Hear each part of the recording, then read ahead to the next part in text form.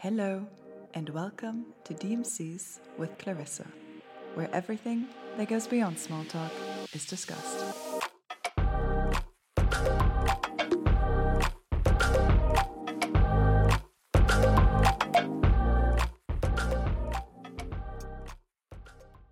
Hello, and welcome to another episode of DMCs with Clarissa. Today, I have with me Eugenie, and we are going to be talking about the topic of quarter-life crisis. But before we get into it, I will just ask you to quickly introduce yourself to our listeners. Hi Clarissa, thank you for having me. My name is Eugenie. I'm 25 and I'm 26. I was born in France, in Strasbourg, and I moved to Zurich in September 2022 for work. That topic is quite interesting for me, as I feel like I've been experiencing this over the last year, and thought it could be interesting to have some insights and discuss this with you today. And my first question before we even get into it is, how would you just define a quarter-life crisis in your own words? Because I think for me, I've heard the word before, but I've never took a deep dive into what it actually means. So I'd be really interested in what your view on this is. So that's actually a good question. I was not exactly sure that this was a thing, so I had to Google it, and then I found out that it was really similar to what I thought. This is like this period that is usually around your mid-20s until maybe sometimes your 35th, and then it's usually a period of uncertainty and stability. And I think to me it's really the moment where you actually transition from being, for most people, like a student to actually being an adult with a job and more stable life. And so this can lead to a lot of you can feel very overwhelmed, and you have to make your own decision kind of. So to me this is, I would define it as a period of uncertainty, sometimes anxiety, stress, but also it can feel also very empowering and very freeing in a way to be able to decide what you want to do with your life. That makes sense from the description, and something just came to my mind which I think is so fitting for this, because in Germany their studying is quite cheap. So there's a lot of students, when you, for example, go to university in Berlin, that are end of 20s or beginning of 30s. And, everyone's very easygoing, so no one really cares. But I think when you're coming from a different background, that's quite unusual to have such old students sitting next to you at the university. But now that you're just mentioning this, it's probably also a cause why they're doing this, because they kind of don't want to enter this next stage of their life, so they're prolonging their student life, which then hinders them from entering the stage of a quarter-life crisis, maybe.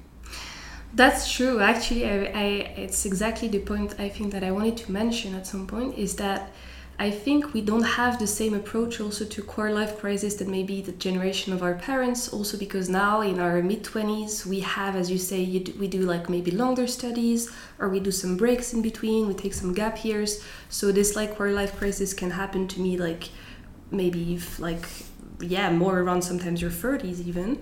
And also it's different kind today, because when you're 25, 26, compare maybe to our parent generation, we don't usually have the same lifestyle. We don't aspire to the same things at this age, like a super stable life, sometimes having a family or getting married or having kids. This is something a bit different, so it can prolong also a bit this stage of uncertainty, what I'm doing with my life, what's the purpose, what's the point.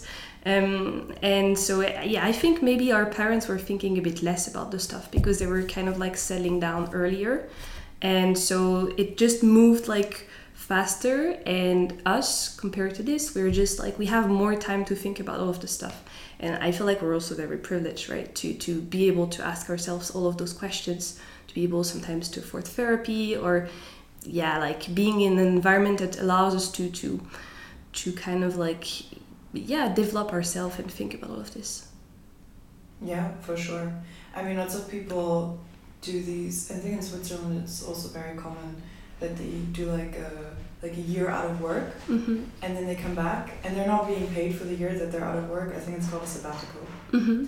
And I think Switzerland is actually quite developed in that sense because it's very accepted by society. Yeah. I think in other countries it's not as accepted. They're like, you're taking a year out of work to like chill, do nothing, travel, whatever. You know, for them it's not an asset, but here it's really seen as an asset. Yeah. That's true. That's true. I think in France it's also, it depends. It's maybe not as common as in the Nordics or even in Switzerland, where it's actually really something like you take a gap year after high school to work or to travel, or if you're lucky. Yeah, it really depends. I think it's also depending on where you grew up and how you were raised. This whole like taking a gap year is more or less seen as like a great opportunity, or maybe sometimes you can't really afford to do this. So yeah, but this leads a bit to this like the fact that to me this period of uncertainty can be a bit longer, and sometimes, as you say, you can be a student still, be 27, 28, and kind of thinking, yeah, what's the point? Do I actually fit in with the system, or what I thought I would be when I was, for example, 10? Sometimes people when they're 10 or like when they're kids, they feel like, oh, when I'm 25, 26, I'll be like with a proper job or like proper like financial security or this kind of things.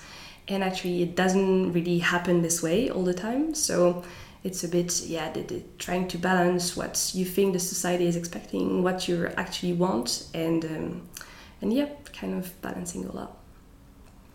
And coming back to the topic of the quarter-life crisis, what role do you think social media plays in kind of bringing this topic forward to our generation, and how can we use it in a more constructive way during this time? Because I think a lot of the times social media shows you all the people that are maybe taking a year out of travel, and as you said, like it's a very privileged thing to do, so not everyone can do it. And how do you think that might trigger a quarter-life crisis within people that can't do these things to kind of explore what comes next?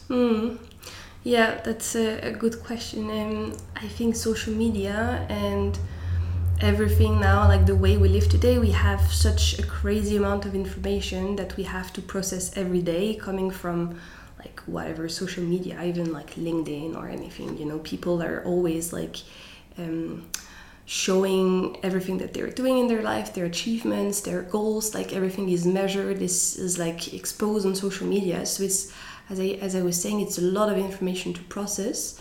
So I don't have like crazy tips for this, you know, like I feel like you kind of have to choose a little bit. If you want to be on social media, choose a little bit what you want to follow, at what frequency, so that you don't feel like overwhelmed all the time by all of this.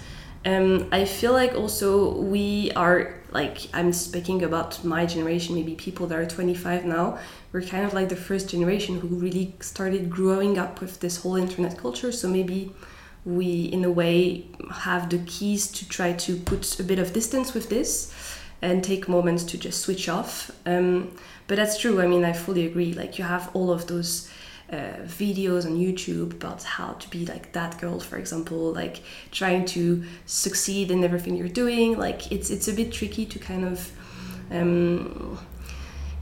position yourself in all of this and try not to compare yourself. I think that's a process. I don't have like a lot of tips for this or how to try to put some distance. I think it's very personal, and the impact that it has on you is also very personal.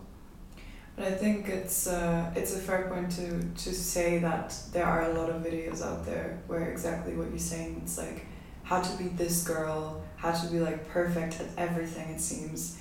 But I think now it's quite interesting to see that the trend is going in a different way. It's like, this is how I present myself on Instagram. They have like one video, and then they have another video of being like, but this is how my actual day looks like. Yeah.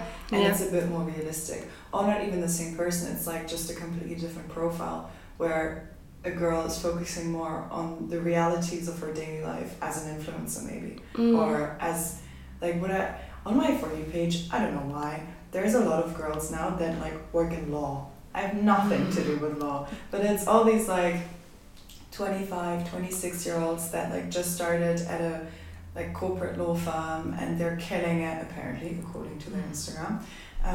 But yeah, it comes up and they wake up at like 6:30 in the morning, they go to the gym, they're like, because there's this trend also where it's like not my 9 to 5 but my 5 to 9. Yeah. So everything that they do before their 9 to 5, and I'm like, sorry, what? No, like I wake up like the latest possible, and then I get my things done, and that's good. But seeing this, when you're like, wow, these people get so much done in this time, like maybe I should be doing this, maybe I should wake up at 6 a.m. and get my stuff done before I go to work and do a workout, do this, like get everything off my to-do list.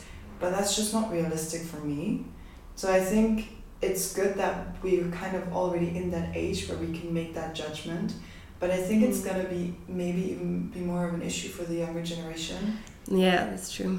That's true. I don't know, because they're growing up even more with this than us. I don't know if they will have even more keys, or if they will be more prepared to kind of deal with all of this kind of information compared to us, or even the generation above, or if they will really, on the opposite, completely expose even more their life, and it's going to become like sometimes, yeah, it can become very tricky, especially for young people. I see now my sister, she's like 13, she's on Instagram, she's on TikTok, she's aware of so many more stuff that I was when I was her age, and I don't know in a way if it's gonna make her like grow up faster and become more aware of the world that we're living in, if that's a good thing or if it's not a good thing.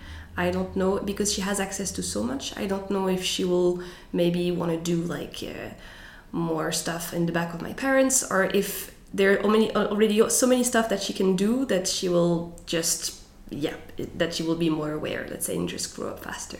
So that's a good point. This whole impact of social media, I think it's, we cannot not live with it. We have to accept that it's here. It's a bit unrealistic to say, I don't have social media, I'm not interested at all, I will just live my life with none of those stuff. Like it's to me, it's a bit unrealistic. We just have to adapt and try to find ways to not be too impacted by this, and take the best out of it, I would say. Yeah, and I think the abundance of information that you were mentioning as well that we have, I think definitely feeds into people's quarter life crisis being triggered.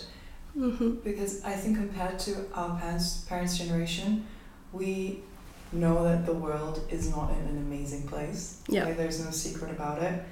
And I think in your mid-20s, you're in that process of, okay, what do I want to spend my time doing? Like, what do I want to work? What do I want to do in my free time? And I think a lot of people from growing up, they're like, right, let me try and make this world a better place. But based on the fact that we've been fed with these kind of information since we're now for 10 years pretty much, that's when everything I think took off, around when we were 14, 15. And also news channels being on Instagram and TikTok and all these things. It's like we know we're not in a good place, and it's hard, I think, for a lot of people to see how we can have an actual impact. And I think a lot of people get stressed about that. They're like, how can I actually make this world a better place, and is it even possible to get to that point at all? And I think this also feeds into this like crisis stage where you're like, I want to do something, but I'm so small, how am I even going to reach an impact globally, you know? And I think because on social media we are so global, but then everyone that is on there is still so tiny. Like, there are so many people on there, and you want to reach everyone, but not every person can reach everyone. There's only certain people that were able to establish a platform that maybe actually can have an impact on people's opinions and where the politics are moving and everything. But yeah, I think it's also... Yeah, I agree fully with this notion of impact and trying to find a purpose in your life, in your job, and also trying to sometimes combine your job with your personal, like, expectation and beliefs. I think that's something that now our generation is looking for more than the previous ones. And as you say, it's very tricky, because you want to have a job that offers you, that allows you to be financially stable, but also has an impact, has a purpose, has like so many things at the same time, trying to achieve some stuff maybe on the personal level, and try to combine all of this in this global kind of uncertain world. I think that's tricky, and that's probably one of the reasons why people are experiencing those crisis nowadays, maybe more than before, or maybe longer, or in the different form. So yeah, having a job that has a purpose, I think it's very important for us, like for a lot of people in their mid-20s. And it's sometimes also very disappointing when you realize that entering, for example, the corporate world, that the job that you were like wanted for so many years is not going to have such a strong impact, for example, and that you might have to find some side hobbies or some side activities to feel fulfilled in a way. So yeah, it's I think it's interesting also seeing your job as being just a source of like financial stability, or as being a source of like something that is going to be even bigger than this. And it's sometimes a bit tricky, in my opinion, to find this balance between, do I want my job to really fulfill all of my expectations? Do I want my job to really represent me? How do I get this job? And at the same time, like, yeah, trying to find a balance with your personal life, maybe.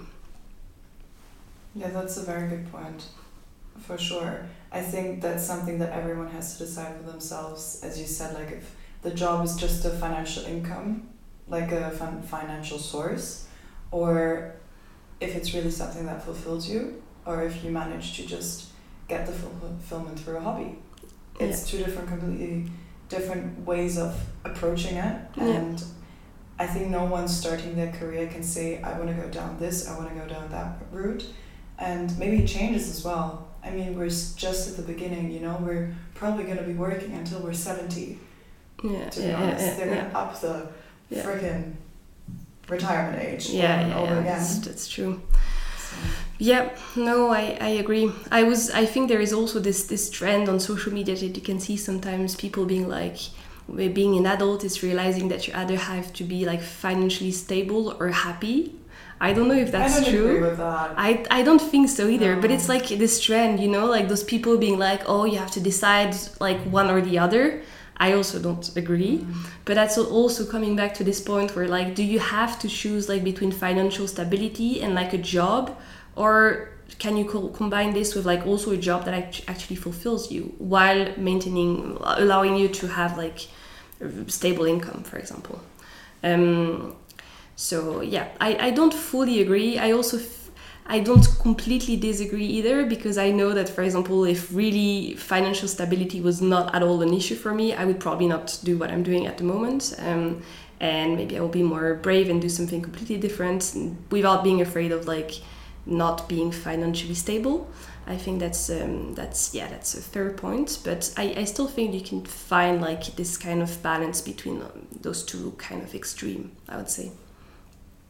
And this leads really well into the quote that we chose for today. So it's from Elizabeth Gilbert, who's the author from Eat, Pray, Love. A lot of you have probably read it. I still have it on my bookshelf, I still haven't read it. But she said, one of the hardest things about figuring out what you want to do with your life is that you don't yet have the hindsight to know what will end up being the most important.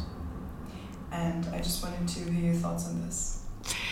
I was reading it also earlier. I think that's a really good one. I agree. I think it's important to know that usually we don't really know what's gonna end up, what's gonna be our life in like a couple of years. Doesn't mean that we don't need to have any kind of goals or any kind of objectives in life. I still think that's important, but it's also important to accept uncertainty and trying to find ways to become resilient in a way. And also, I would say, separate and distinguish the goals and your objectives that you really have for yourself. Like that can be really broad, like just having and leading like a healthy lifestyle or being happy in like a certain environment. And sometimes goals or objectives that are more dictated by like society or maybe the ways we were raised, our parents, like which are maybe more material goals.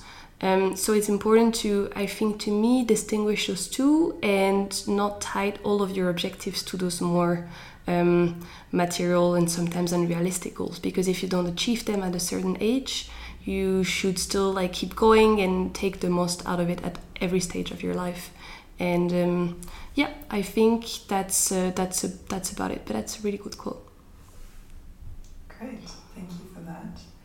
And then to finish this topic off, the question that I have is, can a quarter-life crisis be a positive thing in terms of personal growth and self-discovery? Definitely. I think maybe we mentioned a bit more the negative sides of it during this last minutes, but definitely it's like it can be such an empowering and freeing moment in your life. It's actually, to me, the real moment where you can decide what you want to do with your life, and it's super overwhelming. Personal experience is that, as I was saying, I feel like a year ago I was going through a harder time. I was ending up my contracts, going through a breakup at the same time, and you feel like all of your pillars of security are kind of falling apart. Like your work, your relationships, the country that you're in, for example. And it ended up being like I was just this quarter life crisis, or maybe this crisis that I was experiencing, led me here in Zurich. I am not expected to come here at all, and super positive like experience that I had and that I was not planning at all in my life. So I think it definitely can be. You have to listen and accept it when it comes, and not trying to fight it or like shame yourself for like not being able to deal with everything at the same time. Sometimes it's important that you just need to rest and not do much for like a couple of weeks. You need to be either by yourself or like with friends, and usually things just arrive like for a reason. So it's not because you're going through like a crisis at some point that crises usually lead to better things, and like a change sometimes is very much needed, and it's usually for the best. So I think it's definitely can be something freeing and empowering. Well, that's a very nice finish, and I totally agree with what you just said. I think crisis has a very negative connotation to it, but in this case it definitely also has positive sides that can be brought forwards. Definitely. Through that. I agree. So thank you very much for coming on my podcast today. Thank you very much for having me, Clarissa. It's a pleasure. I'll speak to you guys in the next episode. Bye. Bye.